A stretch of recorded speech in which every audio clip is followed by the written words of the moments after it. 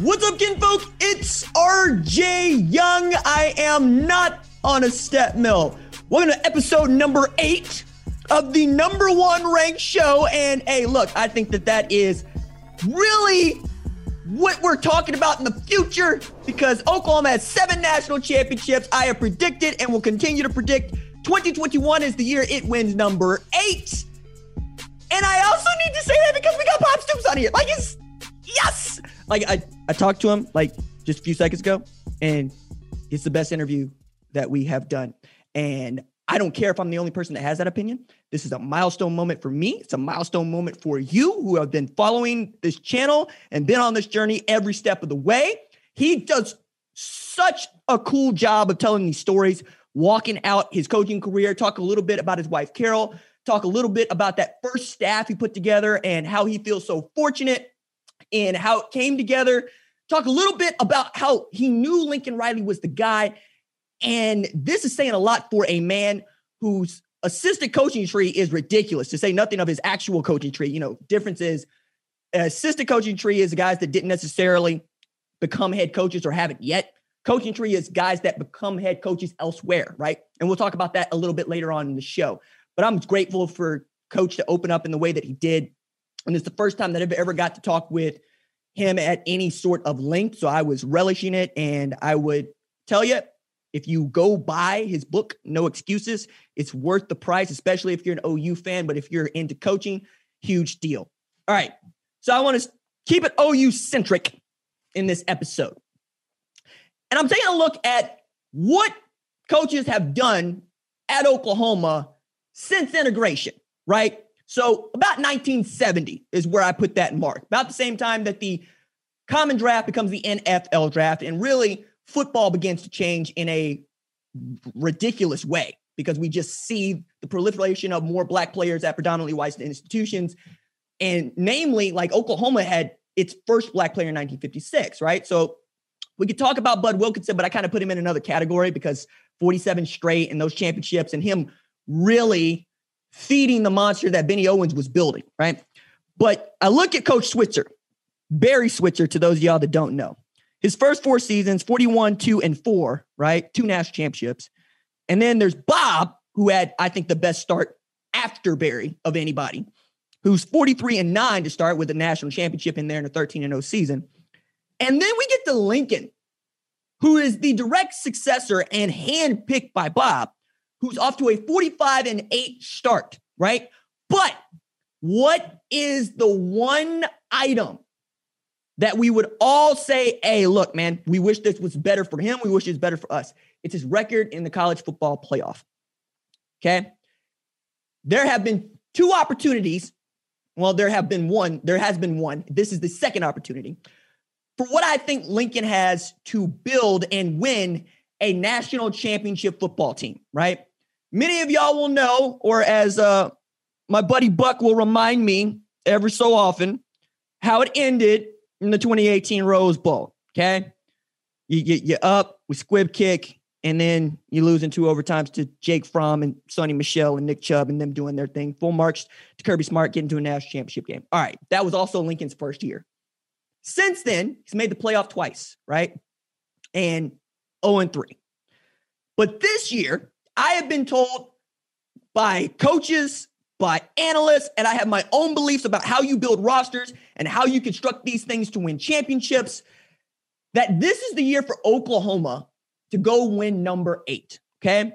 It's not like some other places around the country where you have a blue chip roster that is so flush that all you need is experience. But even with experience, you're not necessarily going to be good. I mean, without experience, you're not going to be good.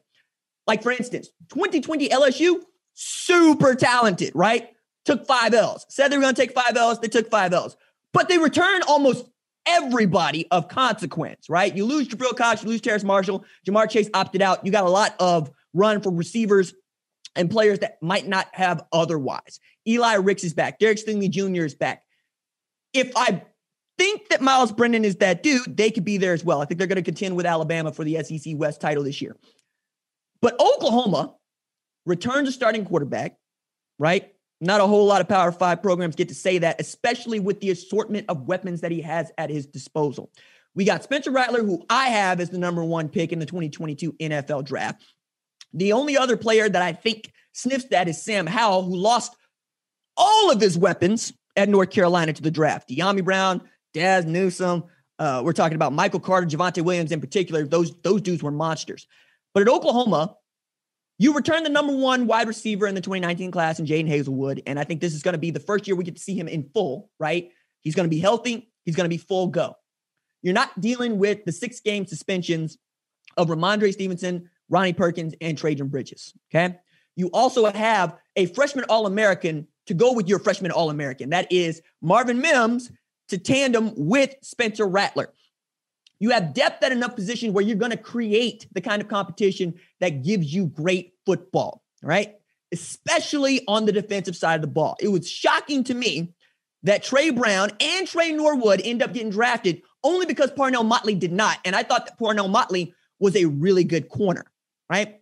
You return some dudes and you add some dudes on that defense that are absolutely outstanding. David Uwebu, absolutely outstanding. Deshaun White, outstanding. Perion Winfrey, I have as a first-round pick. You add Jalen Redmond, who opted out. You add Kennedy Brooks, who opted out. You have dudes on that defensive line from my man's Isaiah Thomas goes to my alma mater, Memorial. He's going to be a player this year. You also get to add in here Key Lawrence, right, to that defense. Justin Harrington is going to be healthy. They were been working him at corner. We'll see if he sticks there. You're going to get to see Jeremiah Cradell, a modern day kid, come into his own. And he's going to have to, right? Because Buki went into the portal, came out at Washington.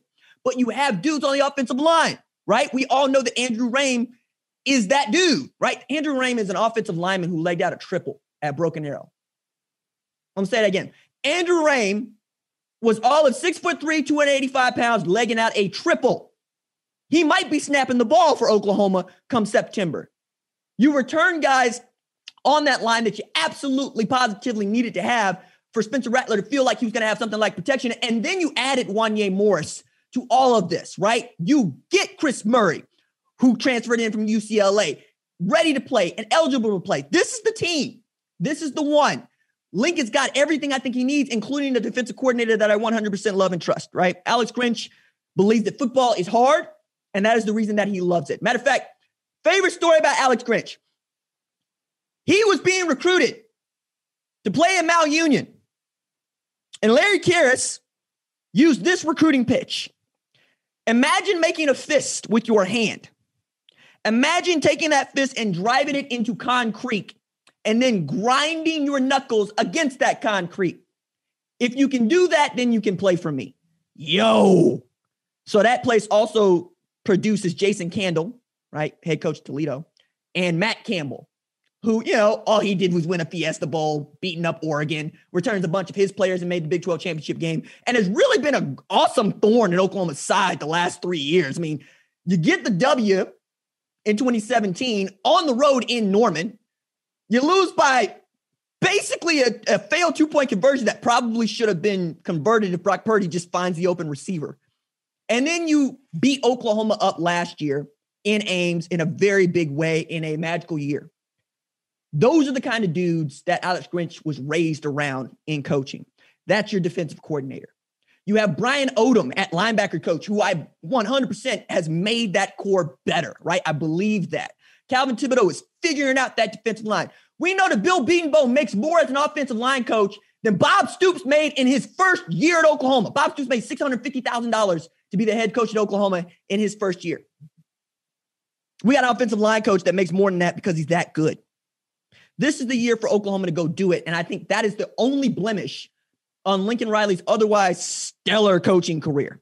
Man is not yet 40, but come 2023, will have been a coach for 20 years. The only other dude that I think is like that is Dave Aranda, who's the head coach at Baylor and also probably going to present some problems to Oklahoma because that defense presented some problems to them last year. What I'm saying is you have a wonderkin at head coach and you have a group of assistants that all want that guy calling the plays. In addition to being the head coach, you've been recruiting at a high level. And this is the year for which I think that Oklahoma finally comes into what I think Clemson has had for the last really 7 years. You've heard me say it before. say it again. Clemson over the last 7 years is what Oklahoma should have been. And we can basically draw it all the way back to the Sweatpants Bowl. For the uninitiated, that is the Russell Athletic Bowl, in which Clemson destroyed Oklahoma 46, announcing itself as one of the best programs in all of college football, right? It's got national titles to show for it and handed Nick Saban the worst loss, I believe, of his entire career at Alabama national championship 44-16. That was also the defensive coordinator, Brent Venables, a dude that Bob Stoops recruited, a dude that Bob Stoops raised, and a dude that Bob Stoops watched walk out the door to be the defense coordinator at Clemson. Now you have enough bodies and men and talent to go at Brent Venables the way that Ohio State went at Brent Venables last year. And I am here for it, right? That is the only thing that I think we still need to see from Lincoln Riley. And then it's a whole different level of football. Then you are able to compete and recruit with the likes of LSU, Alabama, Ohio State, all those teams that have won college football playoff national championships. And that's what Oklahoma wants, and that's what Oklahoma deserves. Okay? But I want to talk about and talk with the man who brought Lincoln Riley into the fold in the first place and then looked around, looked at all the guys he's coached since then, Kevin Sumlin, Josh Heupel, Kevin Wilson, Chuck Long, and said, nope, Lincoln Riley's the guy. He's the guy. And didn't have to talk Joe C into it, didn't have to talk David Bourne into it. They also knew this is the year. This is the year. All right, let's talk with Oklahoma coaching legend, Bob Stoops. So it is my great privilege to be joined by former Oklahoma head coach Bob Stoops, who has just joined Big Noon Kickoff. Rob, Reggie, Matt, and Brady are all returning Saturdays in the fall at 10 o'clock Eastern time. Coach, I got to ask right off top, why did you want to do this?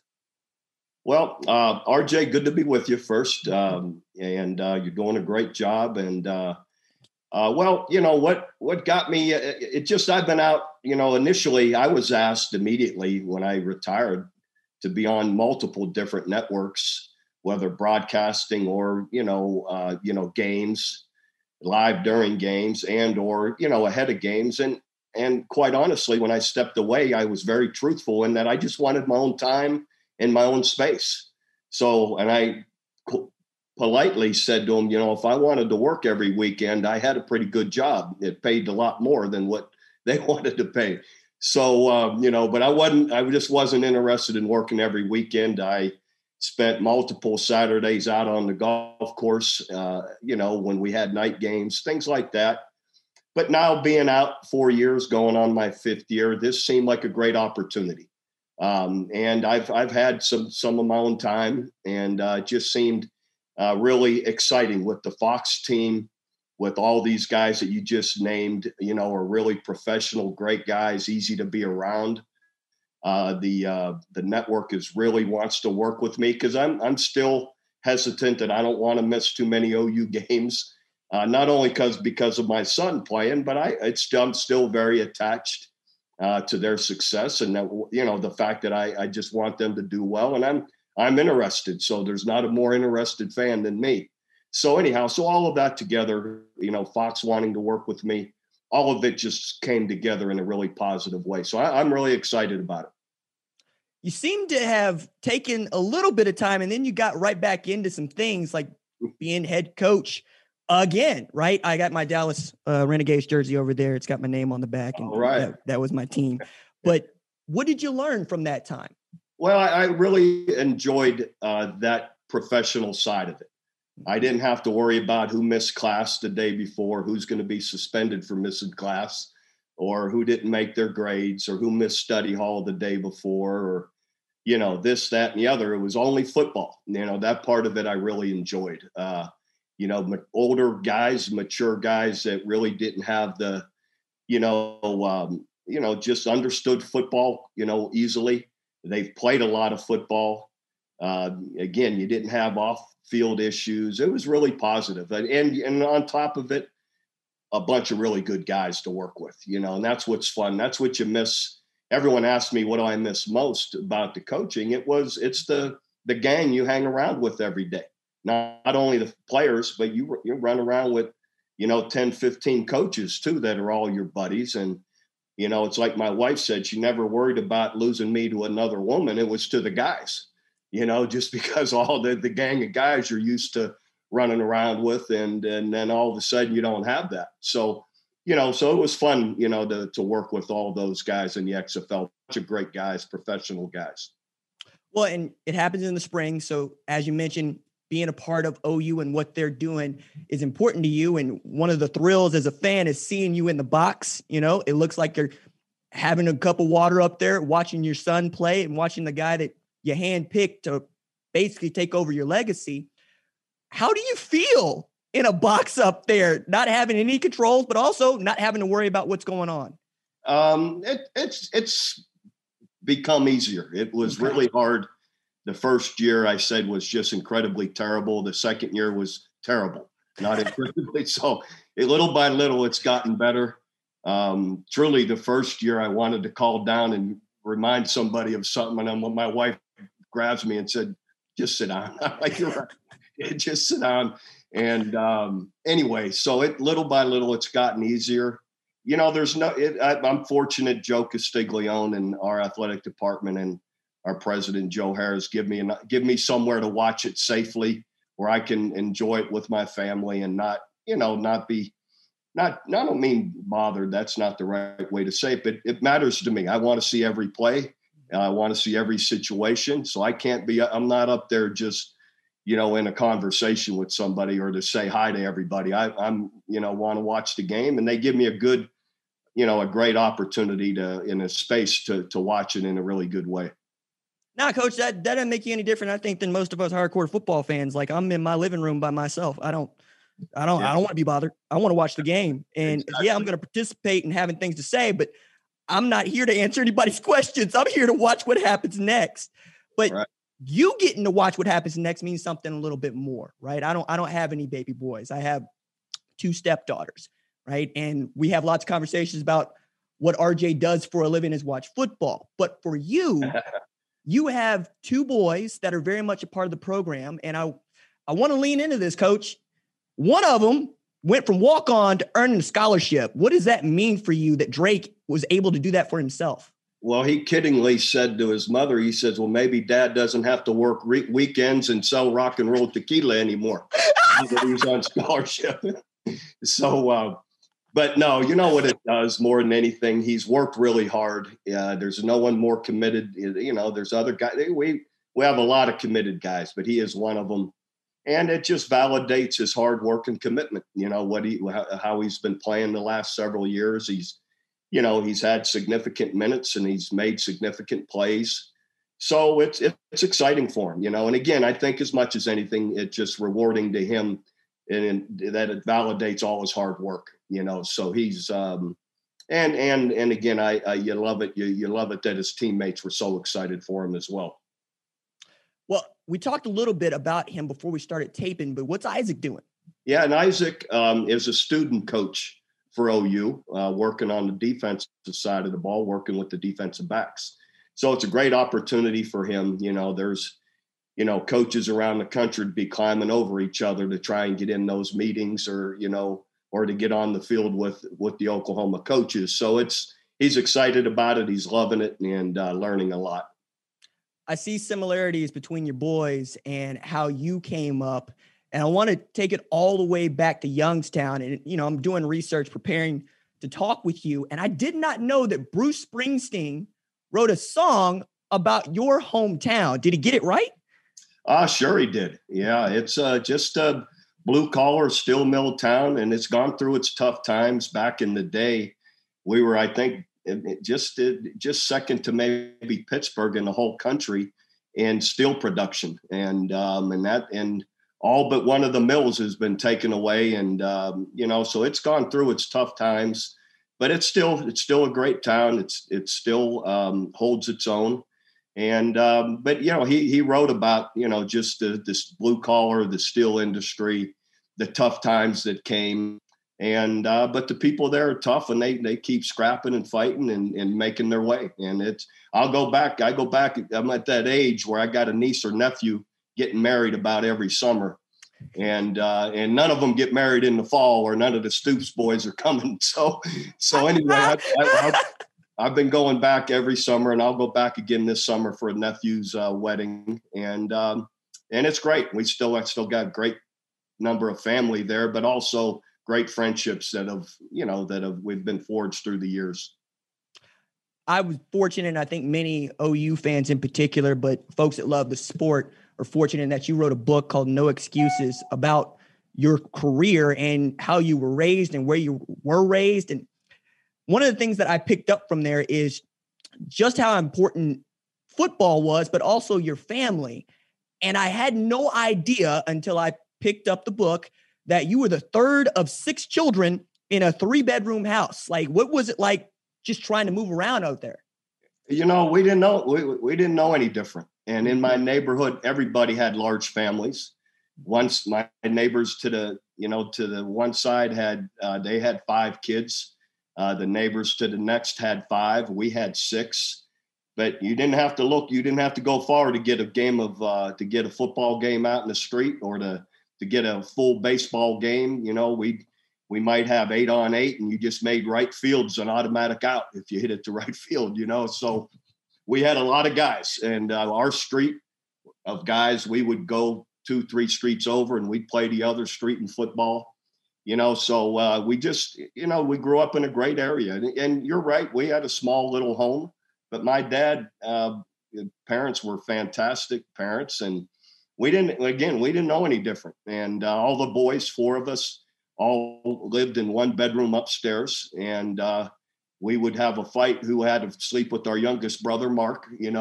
So we had 2 twin beds, and then 1 queen, and we had to draw straws who was going to sleep with Mark every night. The youngest. So, but we had fun.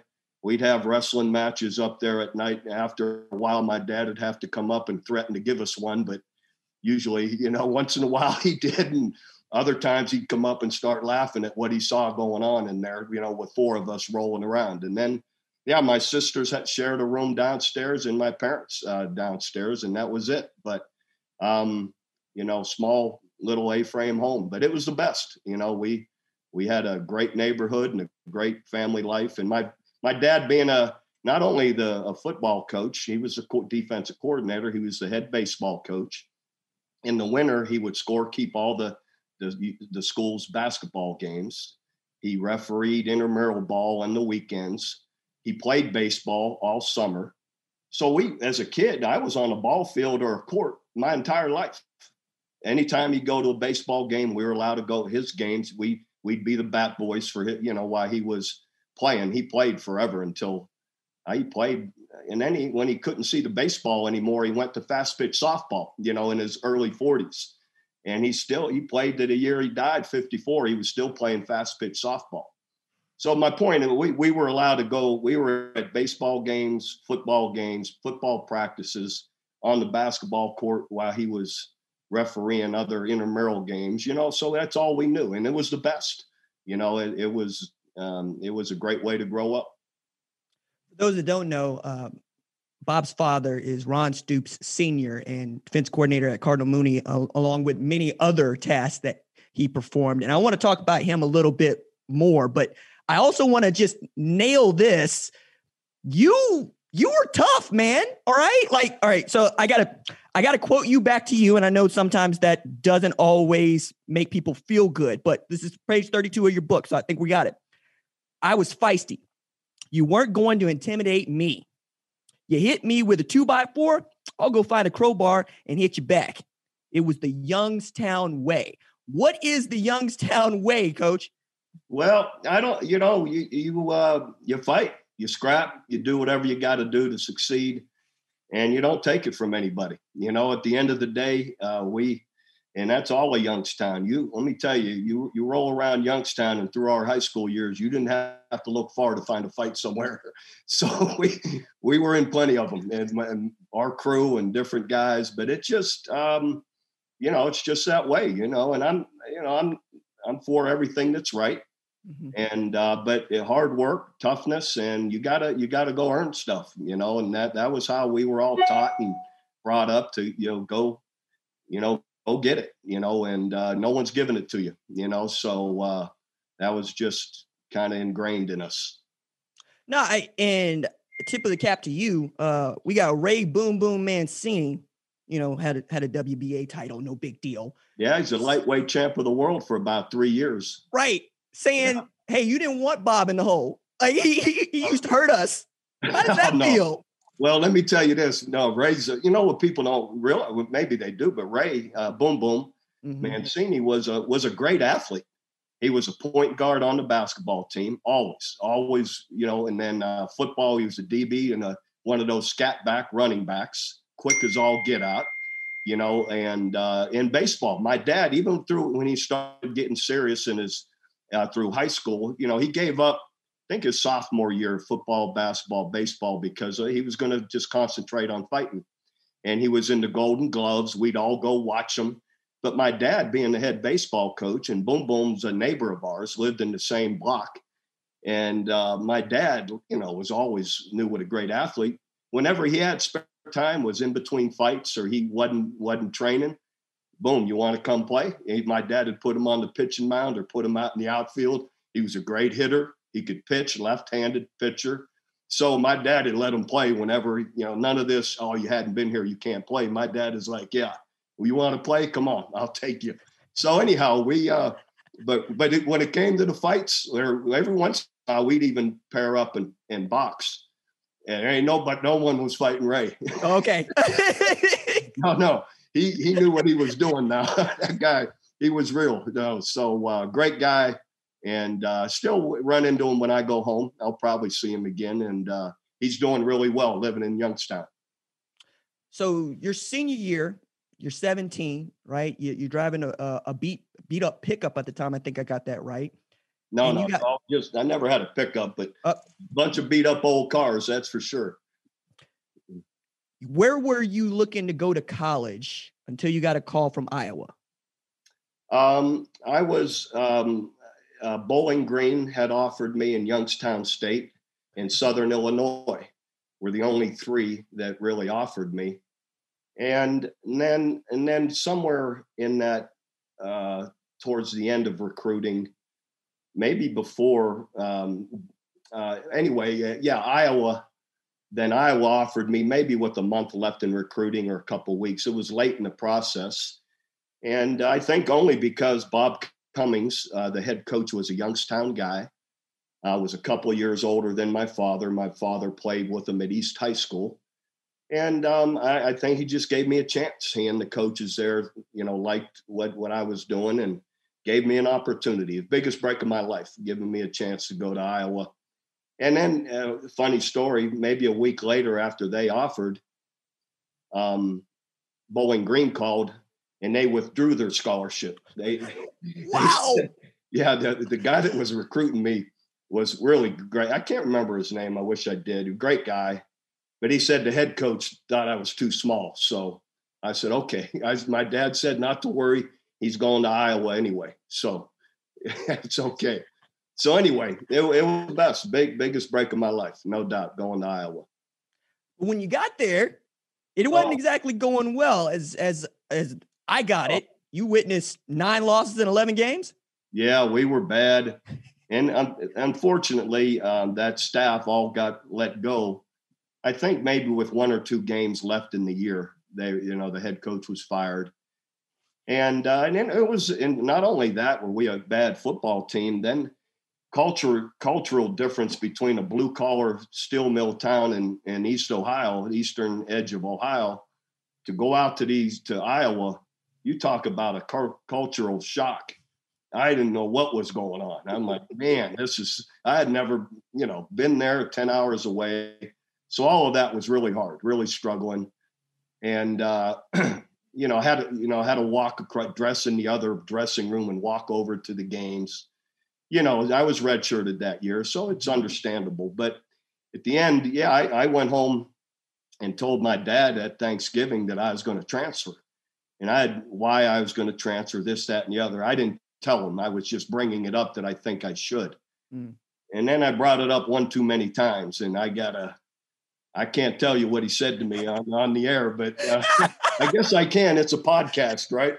Yes, sir. The bottom line is he threw his broom down, gave me a big talking to with some choice words, and turned around and walked away. And I was like, ooh, I guess I'm going back. I didn't know in here. That's the last time I brought it up. So some choice words, some tough love. I went back and in the spring I earned a starting, job. Me and another guy, Luke King, still a dear friend of mine from New Jersey. We're fighting it out to be the free safety, and the first game or two, we split, half the game. And then after that, the third game on, I started for 4 years as a free safety for 2 years and then strong safety for 2 years. And Lou became a corner, starting all American corner. And so anyway, had I left, who knows, where my life goes. But I sure wouldn't have had all the opportunities I've had if I had cut out of there. So my dad giving me some tough love went a long way. And I encourage parents out there, anyone listening, don't be afraid to give a little bit of tough love once in a while if you think it's necessary. I say that parents are undefeated in recruiting, and many times I'm right? So they take an L every night. Nope. The ones that are really undefeated are the girlfriends. Okay. Okay. All right. Is there a story you could tell us? Sadly, I've lost a few when the parents want them to come and then they didn't. But no, I can't. I'm never going to go there on personal with anybody. But you're right. They're both hard to beat, parents and girlfriends. Well, I don't want to skip over this part of your story at Iowa because getting to Rose Bowls is a very big deal, especially at a place like Iowa. And it, for me, sets what I think is a trend of you going to programs that aren't used to winning or haven't had a whole lot of winning go on in their immediate past. And you're a part of flipping those places around, whether it's a player or a coach. And that seems to be true when you go to Kansas State, because I went back and read a couple of those Sports Illustrated articles, and I don't think I can really ascertain just how bad a state the program was in when Coach Snyder took it over and you were hired. You can't. Okay. There's no describing it, how down our program was at Kansas State when Bill Snyder arrived. It was a time you're allowed to have maybe 90 scholarships at the time. I bet when we walked in that room in the spring, there were 35, 40 guys that were on scholarship. They had lost whole classes of recruits to off-field issues or to class issues. It was just really, really in poor shape. And it just, you can't really imagine it. And like you said, and then when I went to Iowa, they had 17 straight losing seasons. Not just in the bowl game, 17 straight losing seasons when I arrived there. And anyway, our third year, I was a junior, redshirt junior. We are co-Big Ten champs with Ohio State. And of course, we hadn't been to the Rose Bowl in the longest time. So we got to go to the Rose Bowl, my junior year, and was great. I mean, a lot of fun, great time. I mean, we beat Michigan State at home to earn, the right to go to our last game of the year, snow covering the field. They had to plow the field, and we beat Michigan State soundly, like 31-7, and earned the right to go to the Rose Bowl. Fans storming down on the field and roses everywhere, roses in the locker room. It was really cool. Really great to be a part of that. And you're GA on that famous 1983 staff at Iowa. And then this is the part that I always get miffed about. You took a job at Kent State coaching outside linebackers. Is that right? Yeah, I did. Yes. Yep. So I was 5 years as a graduate assistant, volunteer assistant at Iowa after playing. And, all those great coaches I was around, Bill Snyder, not only Hayden Fry, but Bill Snyder, Barry Alvarez, Dan McCarney, Kirk Ferentz, and several of the other guys ended up at smaller school head coaches. Those are all guys that, had major Division 1A, head coaching jobs. And just great to me too. They're all like brothers and uncles to me. To this day, we all stay in touch. In a really good way. But I didn't have my own guys to coach, and I didn't have a full-time job. I know my parents are wondering if I was ever going to get a full-time job. I was just making ends meet, painting houses in the summer, saving my money, trying to get by month to month. So Kent, Dick Crum gave me an opportunity to coach outside linebackers at Kent, which Kent is near Akron. It's only 45 minutes from my hometown of Youngstown. So it was great to go back there and be with Coach Crum, great man, bunch of good coaches there. And I was there 9 months. And then Bill Snyder got the job at Kansas State, and he called me to, gave me a bigger role coaching the entire secondary. And of course, in the Big 8 at the time. So pausing your journey here for just a second and talk about this lady from Cresco, Iowa, because she's a big part of this, as I understand it, going forward. And sidebar here, Big 12 Media Days 2014, I think it is. They're at the Omni Hotel, and there's also a Mary Kay convention going on. I think Coach knows where I'm going here. But as this Mary Kay convention is going on, we're getting into an elevator with a bunch of ladies, and the ladies are asking us what we're here for. We say we're covering Big 12 Media Days, and it's like, is there any in particular team that you guys cover? It's like, yeah, we cover Oklahoma. Do you know Carol Stoops' husband? That's right. Right. You got it. No, she's, of course, we met at Iowa. I was a few years older than her, but we actually met, and I was on my way home for the summer, not knowing if I was going to come back and be a graduate assistant or not. They hadn't decided yet whether, had the room for me or not. And I just said, look, if I come back, I'll make sure I give you a call, and maybe we can go out. And we did. So I came back, was a graduate assistant. Of course, didn't wait too long, gave her a call, and we started dating. 5 years later, we were married. So we got married right before I was going to Kent. And then, of course, journeyed to Manhattan, Kansas. She was a teacher, and math teacher. And then she got into Mary Kay and worked her way up to being a national sales director for her last 10 years that she was with the company. And an incredible company, just for women, for her family, for us. I mean, she drove a free Cadillac. She got a new free Cadillac every 2 years, and insurance every 2 years for 20 years. That'll help a family income or a assistant coach's salary. So in the end, and like I said, her last 10 years, she was a national director, which is their top position, and just a fabulous company. So it was great for her, great for our family. I share this with Coach, but for those of y'all that don't know, my first full-time job in sports was covering University of Oklahoma football. And one of my favorite memories along with this is Coach Stoops pulling up in a pink Cadillac and looking at the media corps going, you guys got a problem? What we got to talk about this? I don't think we got to talk about this. No, sir, we don't. I'm pretty secure in my masculinity.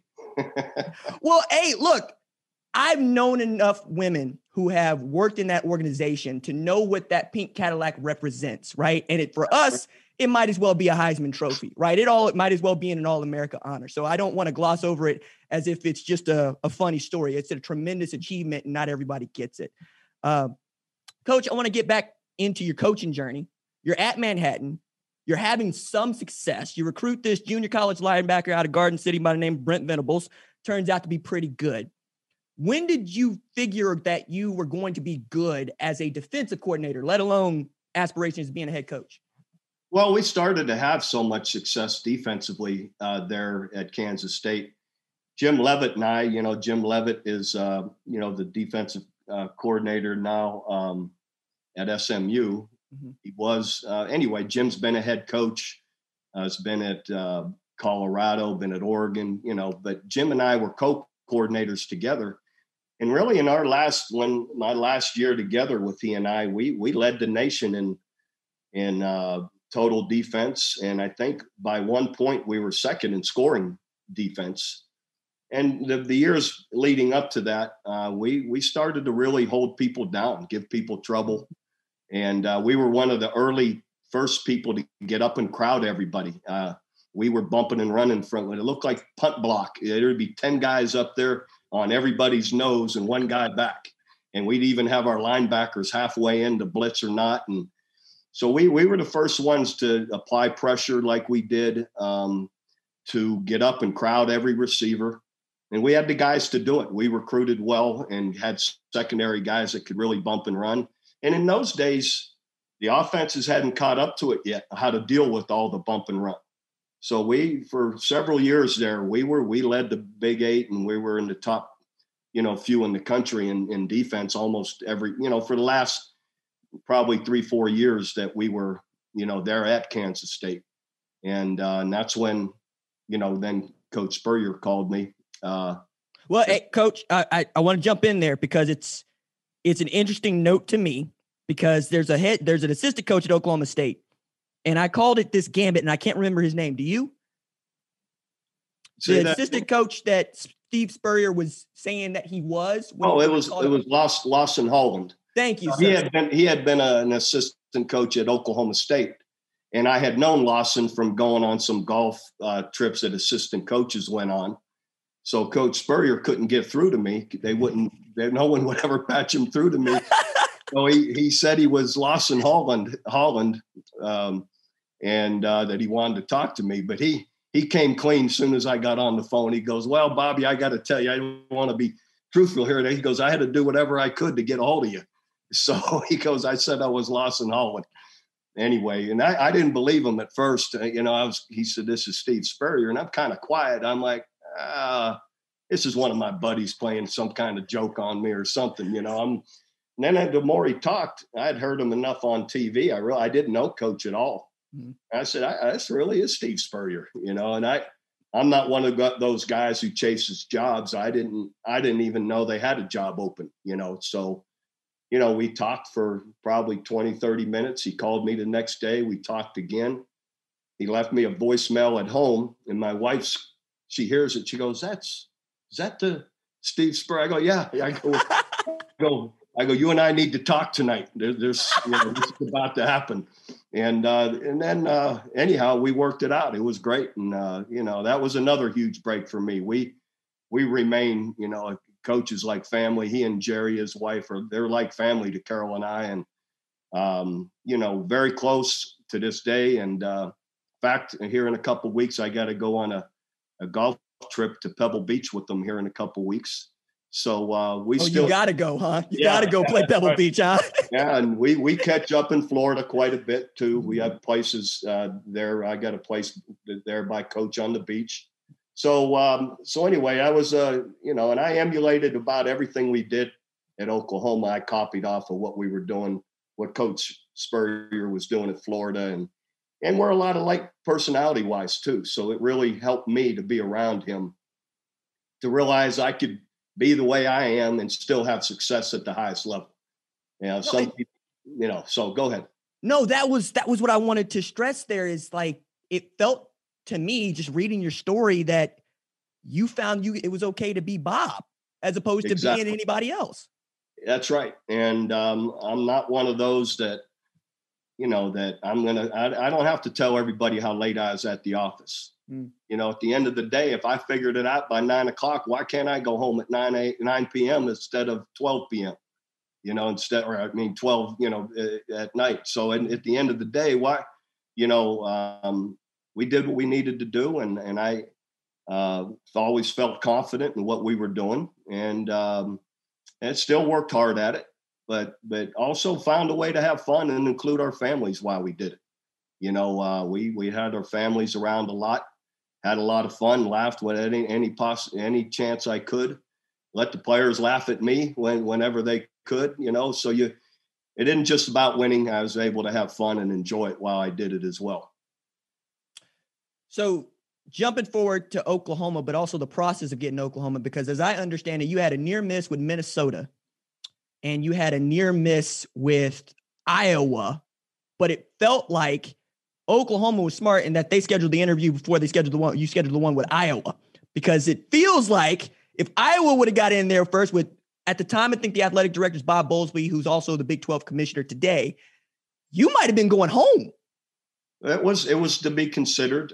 Fortunately, the way it all worked out for everybody, because Kirk Ferentz is a great coach, and again, a very close and great friend of mine. And I'm glad he's done so well at Iowa, and I had success here at Oklahoma. So at the end of the day, Iowa never offered me a job. So I only had one job. You know how you say your prayers going into the interviews, and my prayers were, Lord, because it's Iowa and I have such a sentimental attachment there, please give me, give me the right signals that, that I'll do what's best for my family moving forward. My wife, Carol, and my family, and what'll be the best for all of us going forward. And I come out of the interview without an offer. He didn't trust me to make a choice between the two. The good Lord, he said, this guy can't figure it out. Oklahoma. I can't. So I only had one job to take. And fortunately, it was a great one. And I knew it was. I knew Oklahoma, though they had 5, really poor years. And it was in disarray when we got here. It really was. I said, this still is a sleeping giant. There's no way this should be this way. And if we do things the right way, we'll win. And so anyhow, that fortunately through those interviews, it all worked out. And then the Minnesota one too I was an assistant at Florida the year before I took the Oklahoma job. And no, it was after my first year in 96. We won the national championship at Florida. And coach just said to me, look, if it isn't just perfect for you, he goes, we're not going bad. You're young. I was only 30, probably 5 at the time. He said, you're going to have more opportunities. Wait for the right one. And I really had it in my heart. I didn't want to leave yet. I wanted to be around the program more, learn more from Coach Spurrier and how we were doing things. So I wasn't anxious to just take a head coaching job. And fortunately, I waited for the right one. And I got to get a dig in here at Texas, because apparently there was this wild rumor that you were going to be the defense coordinator for Mac Brown, and you had to talk everybody but Coach Spurrier off a ledge about, I don't know the first thing about what they're doing at Texas. I don't even know why they're talking my name up. So I come back from a recruiting trip, and my wife looks at me and she says, I can't believe you didn't tell me. She goes, well, I go, what do you mean? I go, how could you not, talk to me about this? It was just on, she goes, well, I go, what do you mean? She goes, you're going to take the defensive coordinator job at Texas with your good friend, Mac Brown. She goes, it was just on TV. I just watched it. I said, watched what? I go, you saw a guy saying I was taking, I go, I haven't even talked to Texas. I go, they hired a guy. I go, I don't even know Mac Brown. I don't know Mac Brown. My good friend, Mac Brown. I go, the whole story's crazy, So it wasn't. So she finally realizes that it's all made up. And then Coach Spurrier calls me, and he's in Tampa recruiting with another coach. He says, hey, Bobby, I hear you're going to Texas with your good buddy, Mac Brown. And he's laughing about it. Of course, I don't have to convince him it's all fake. He'd been around enough to know how much stuff said about him that isn't true. And so that was maybe my wife's first realization that everything you hear or see isn't always true. In fact, often isn't, when it comes to these kind of rumors anyway. So you accept the job at Oklahoma, and you had never actually stepped foot on campus as head coach before taking the job. Like you coached against them. And I think the last time you were in Norman, you got a W with Kansas State when they were really humming along, and then Coach Snyder would do that again. But the reason I point that out is you were having to put together a staff on the fly for the first time. What was that process like for you? Because I don't think we appreciate how difficult it is to find 9-10 guys you trust. Oh, it was really, I was smart that I took my time and got the right guys, because I started off with I always had great staffs, but to hit it out of the park in your first one, that's a big deal. And so it was difficult. I was spinning that first month. I was hired December 1, and we had like 3 weeks before Christmas break, and then you're not allowed to be on the road recruiting. So we had no They left us not one bit of recruiting information anywhere, no commitments, not one bit of, not a board, zero. So I'm hiring coaches, trying to recruit, get in the door with recruits here in Oklahoma and Texas, and I'm just swimming. And first guy I hired is Bobby Jack Wright. And I didn't know Bobby Jack, but my brother Mike knew him. And I had already reached an agreement, which was key to me, that my brother Mike and Brent Venables were coming with me. And they were going to run our defense that I was used to, and then Mark Mangino was going to come as the line coach. And so I had those three right off the bat. And then I called Bobby, but they were still coaching at Kansas State and had to finish the year. So they're not with me. So I called Bobby Jack Wright. I want to hire you. I don't even know what position you're going to coach, because Bobby's coached offense and defense. And he's one of those guys with all his experience. He's coached a bunch of spots, because I said, I don't know how it'll all play out with the guys I want to hire. So I said, how fast can you get here? He said, this was at night when I talked to him. He goes, I'll be in that car at 5 a.m. and I'll be driving up. He was there that mid-morning from Austin, Texas at the time. And we pulled every paper we could find, every, internet, everything we could scour to start putting names on the board. And he knew Texas, Bobby Jack was recruited Texas his whole life. He can go anywhere in Texas. He doesn't, to every high school, never pull out a map, never look for directions. So we sent him out, where we got our board together, and he and I just started piling, diving into it. Then I hired guys like Jonathan Hayes, was cutting horses in Oklahoma City. Big Jonathan, that poor horse, Jonathan, 6'6", 270, he's 65. But Jonathan was able to come right away. He was living in Kansas City, played for the Chiefs for 12, 13 years as a tight end. I hired Jonathan as a tight end, and little by little, it just started piecing together. But it was, I was swimming, just trying to hire coaches and get in the door with recruits, to start. Two coaches that stand out for me. The first one is Schmitty, Jerry Schmidt, to the folks that are uninitiated, because he was at Florida, and that felt like a tremendous win for you. It was huge. Okay. We were good friends, and at Florida, really tight. But I never thought he'd leave Florida. But the reason he asked me, he goes, Bob, he goes, look,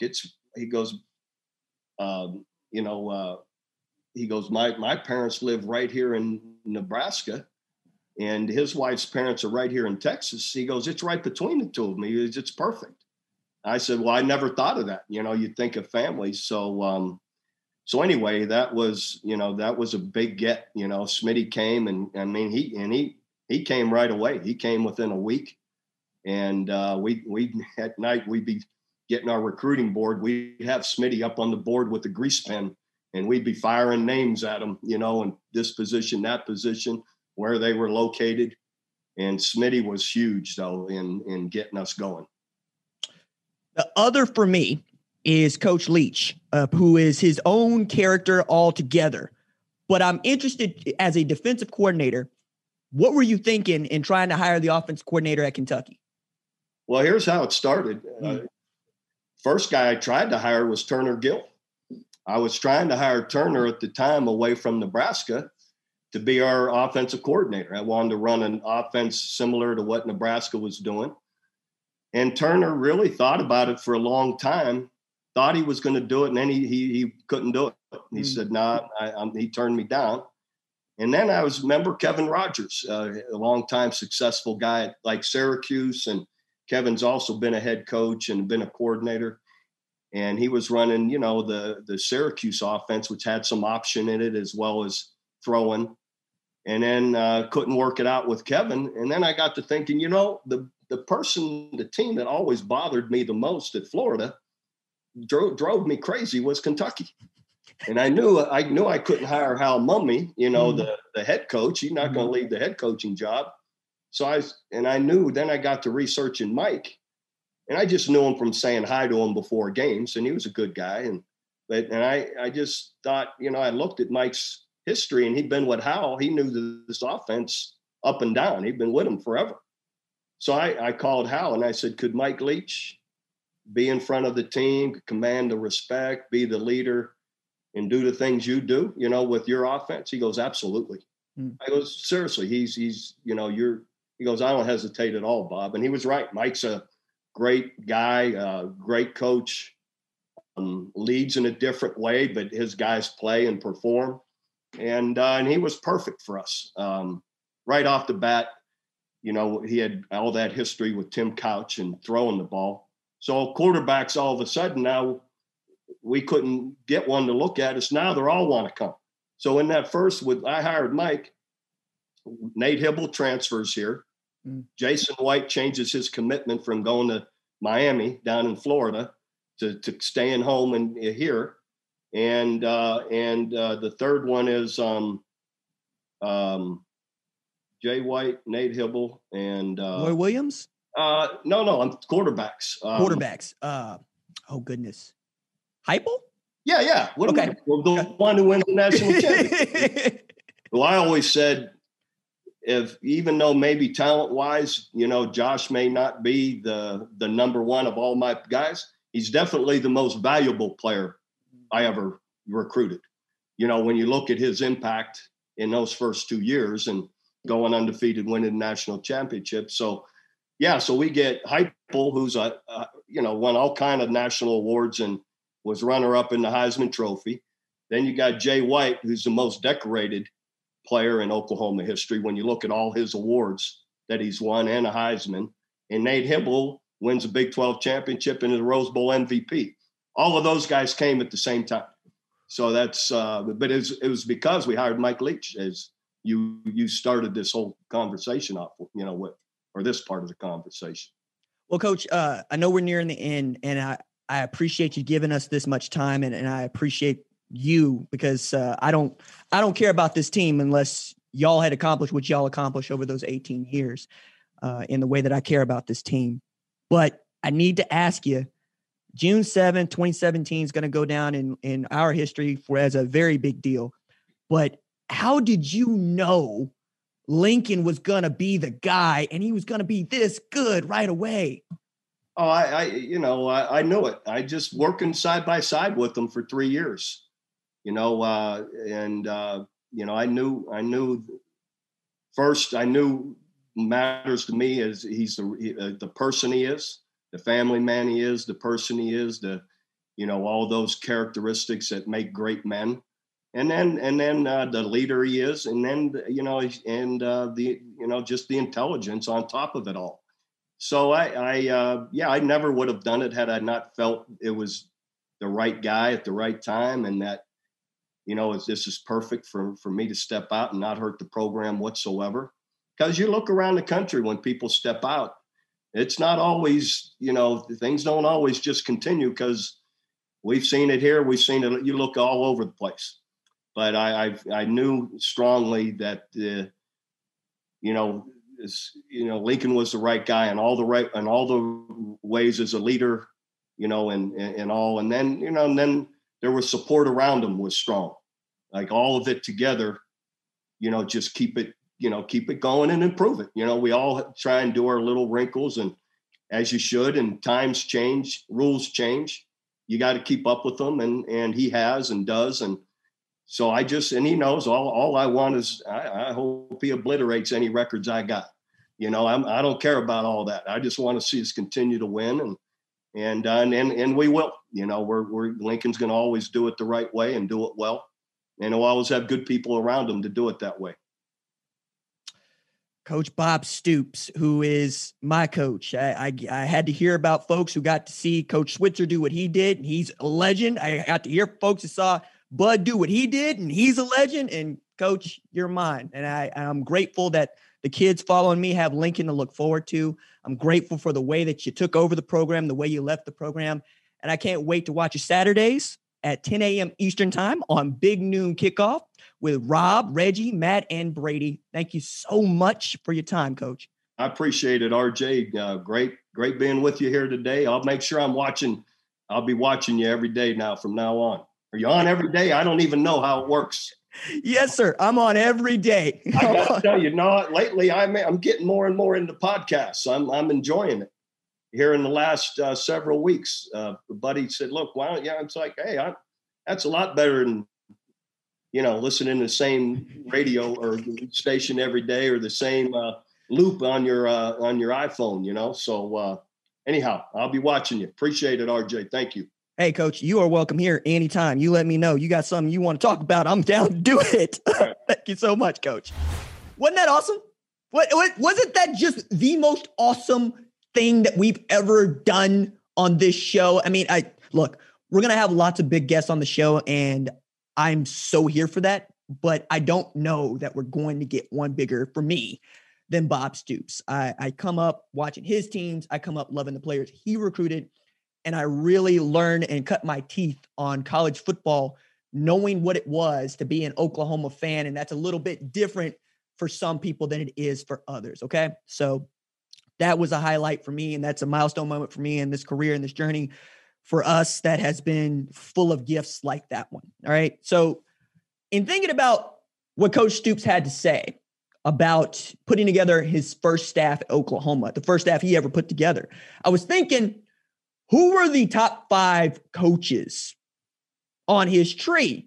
And I had to amend that, right? I had to amend that because it doesn't do the list justice, because not all of what I think of as the best coaches that he ever hired have become head coaches. And you're going to understand that as we go through it. But before we get to the top 5, I just need to name check Chuck Long, because that dude was really good. Kevin Sumlin, because that dude was also really good. And Jay Norvell, who held the offensive coordinator role for a little bit of time, alongside one Josh Heupel, who's also really good, right? Those guys have become head coaches, but they don't make my list. And that's no disrespect. That's just the way I see it. Because at number 5, we got to start with a guy who has made his career Oklahoma-centric, okay? Played quarterback at Oklahoma. His brother is the head coach at Oklahoma State, and he has been responsible for helping lure some of the most important and dynamic players in Oklahoma history to Norman. They include guys like DeMarco Murray, Adrian Peterson, among others. That's Cale Gundy, right, who has held many different roles at Oklahoma. One of those, right, recruiting coordinator, running backs coach, here lately inside receivers coach, and has just been happy to be an assistant for 2 dudes, all of 2 dudes, at Oklahoma for the entirety of his career. You don't see that much. You don't see that really at all because A, dudes get fired all the time in this profession, and B, most guys want to move up. They might not be chasing jobs because Bob was never one to chase jobs, but definitely had an upward mobility and an upward trajectory, right? Before Oklahoma, he hadn't stayed anywhere longer than, I think, Kansas State, right? Which is like 7 years. And then like 3 years at Florida before the job at Oklahoma. And he still never wanted to leave because there have been all those rumors about him being, Cleveland Browns head coach because they suck, or Dallas Cowboys coach when they suck. All these NFL teams, when they suck, they want to come get one of the best coaches of all time. Of course they do in college because the NFL thinks that college football is something like a feeder system for what they do. But that's another discussion altogether. Gundy's the guy famously told Adrian Peterson, look, you can join us or you can join the team that we're going to beat up on. It's up to you. And at the time, you don't say that even then to the number 1 player in the country, especially All Day. You just don't say that. But All Day heard it. It's like, nah, that's who I want to play for. I want to play for the team where I think they're probably going to be good anyway, right? Because it's a tremendous amount of responsibility and burden to be the top dude at any institution, especially when you don't think you have any help. But Gundy was so good at A, reading the situation, and B, helping build around the program so that you can invite a guy like Adrian Peterson and you can speak with a level of truth when you say, you join that other team, that's great. You're going to be great, but we're probably going to beat you. That's tremendous to me. So that's number 5 on the list. Number 4 on the list, still coaching today. No longer, we're not at present, is not a head coach. But I think you would agree, he's had pretty good success over the years, okay? And that's Kevin Wilson. Kevin Wilson shows up at Oklahoma after basically mimicking what Mike Leach had done with the air raid at Northwestern, and immediately comes in, offensive line coach, co-offensive coordinator, picks up what they're doing and puts together what was at the time the most prolific offense of all time, right? Like, period. Like, that 2008 Oklahoma team is just stupid awesome. And you look at the guys that were on that team, not just Sam Bradford, but oh my gosh, if DeMarco Murray was healthy for that national championship game, probably talking about number 8 in 2008. He was that big a deal. But Wilson looked around and said, no, I got dudes. We're going to sling it, and we're going to go at warp speed. We're going to go fast. We're going to put up a bunch of yards. We're going to put up a bunch of points. And has had success as an assistant everywhere he's gone. There's that stretch at Indiana, but guess where he is now? Ohio State, coach of tight ends. He just had his tight end drafted. And that's, I think, a tremendous achievement at a place like Ohio State where they just didn't start using the tight ends really until the playoff. And he's got a great group there now, led by Jeremy Ruckert. I genuinely believe that Kevin Wilson is one of the better assistants that Bob Stoops has ever had. Certainly one of the best offensive coordinators in Oklahoma history. And remember, Barry Switzer was an offensive coordinator at Oklahoma. Mac Brown was an offensive coordinator at Oklahoma. We know Lincoln Riley was an offensive coordinator at Oklahoma. It's a hard list to be a part of, and I think he's there. Number 3, another career assistant coach.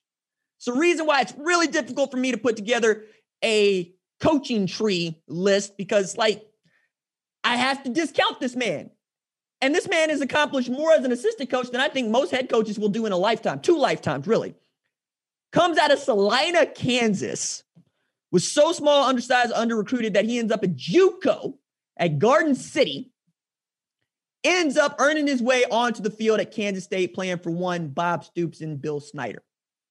Continues to work his tail off.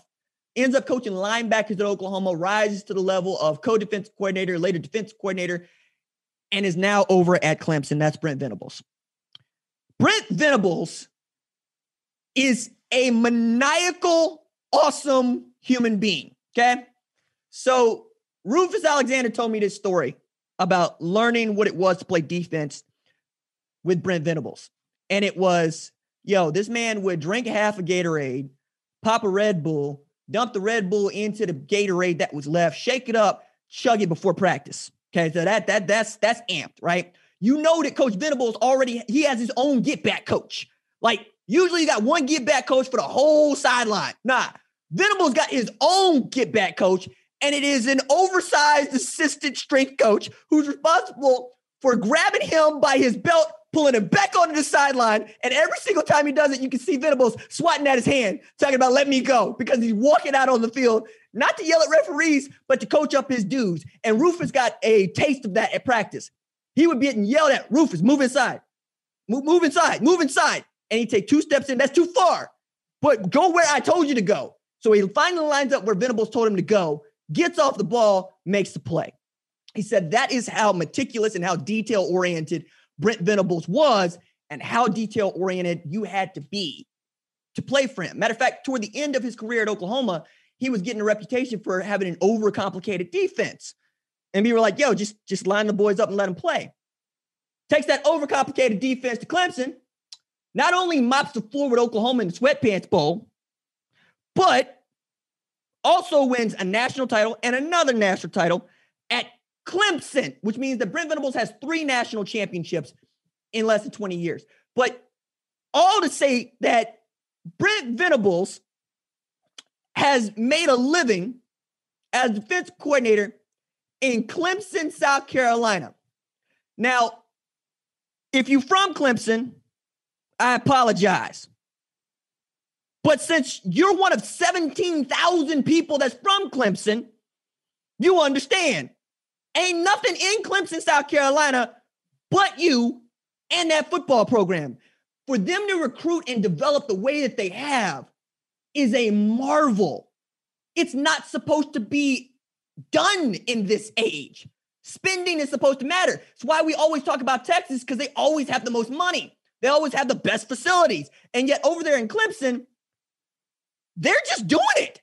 And they keep putting out dudes every single year. And Venables has been content to stay there, which means that Dabo's doing a really great job of letting Venables do whatever Venables wants to do as long as he wants to be a coordinator. But every time we think there's a job that might entice Brent Venables, word quickly gets back, nah, he's happy at Clemson.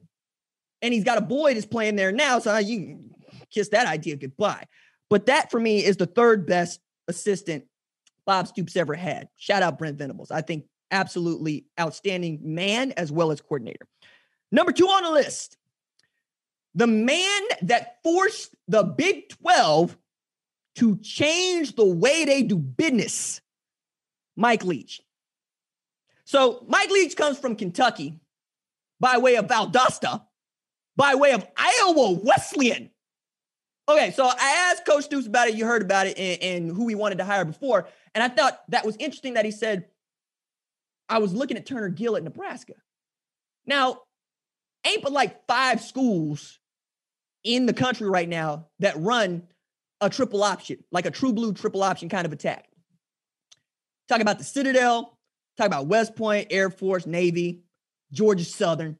It might be one that I'm forgetting about, right? But it just ain't what you do. And in the 90s, Nebraska was lighting people up with that thing. And then when you said that they couldn't do it, you had the man Frazier just light Florida up in a game that mattered, throwing the ball all over the yard. But I thought that was interesting because that's what the Big 12 does at the time. You run I formation, you run triple option, you try to emulate the team that is destroying you. And at the time, it was Oklahoma, Nebraska in the Big 8. And then later is Nebraska starting the Big 12, and then later Oklahoma, right? But in going to get Mike Leach, you're bringing in a style of offense that even to this day, people don't think works. People still think the air raid is a gimmicky offense. I am an air raid truther, and I'm an air raid truther because of what Mike Leach was able to do, win a national championship, running that offense, but also because I'm a short king. I'm not going to beat you by being bigger and faster and stronger than you. I'm going to beat you with a math problem. And that's what the air raid was. And when Bob says, this is the one that made me so frustrated, he built his defenses around bigger, faster, stronger. He built his defenses around bump and run, which is man coverage. And the air raid uses that against you. And that way it's kind of like jujitsu. Because it's like, okay, cool. We're just going to run crossing routes and we're going to run quick routes and we're just going to make it really difficult for you to move around and feel like you can use your athleticism. And then you combine that with elite athletes and all of a sudden you're destroying people, putting up 500-600 yards a game and you're putting up 50 points a game. Leach takes that offense to Tech, beats up Texas, rises to number 2 in the country while at Tech as head coach. Changed the way that Oklahoma did business, and then Bob let him. Like, full marks to Bob Stoops, who did early what we have been begging Kirby Smart to do for years, which is to say, let the offensive coordinator coach the offense. Forget just focus on the defense. Play defense. Let that offensive coordinator do his job. And Mike Leach and Swing Your Sword gives him full credit for this. Matter of fact, I'm going to go ahead and I'm going to read it for you because I took time to go find it. It's page 95. You keep track here.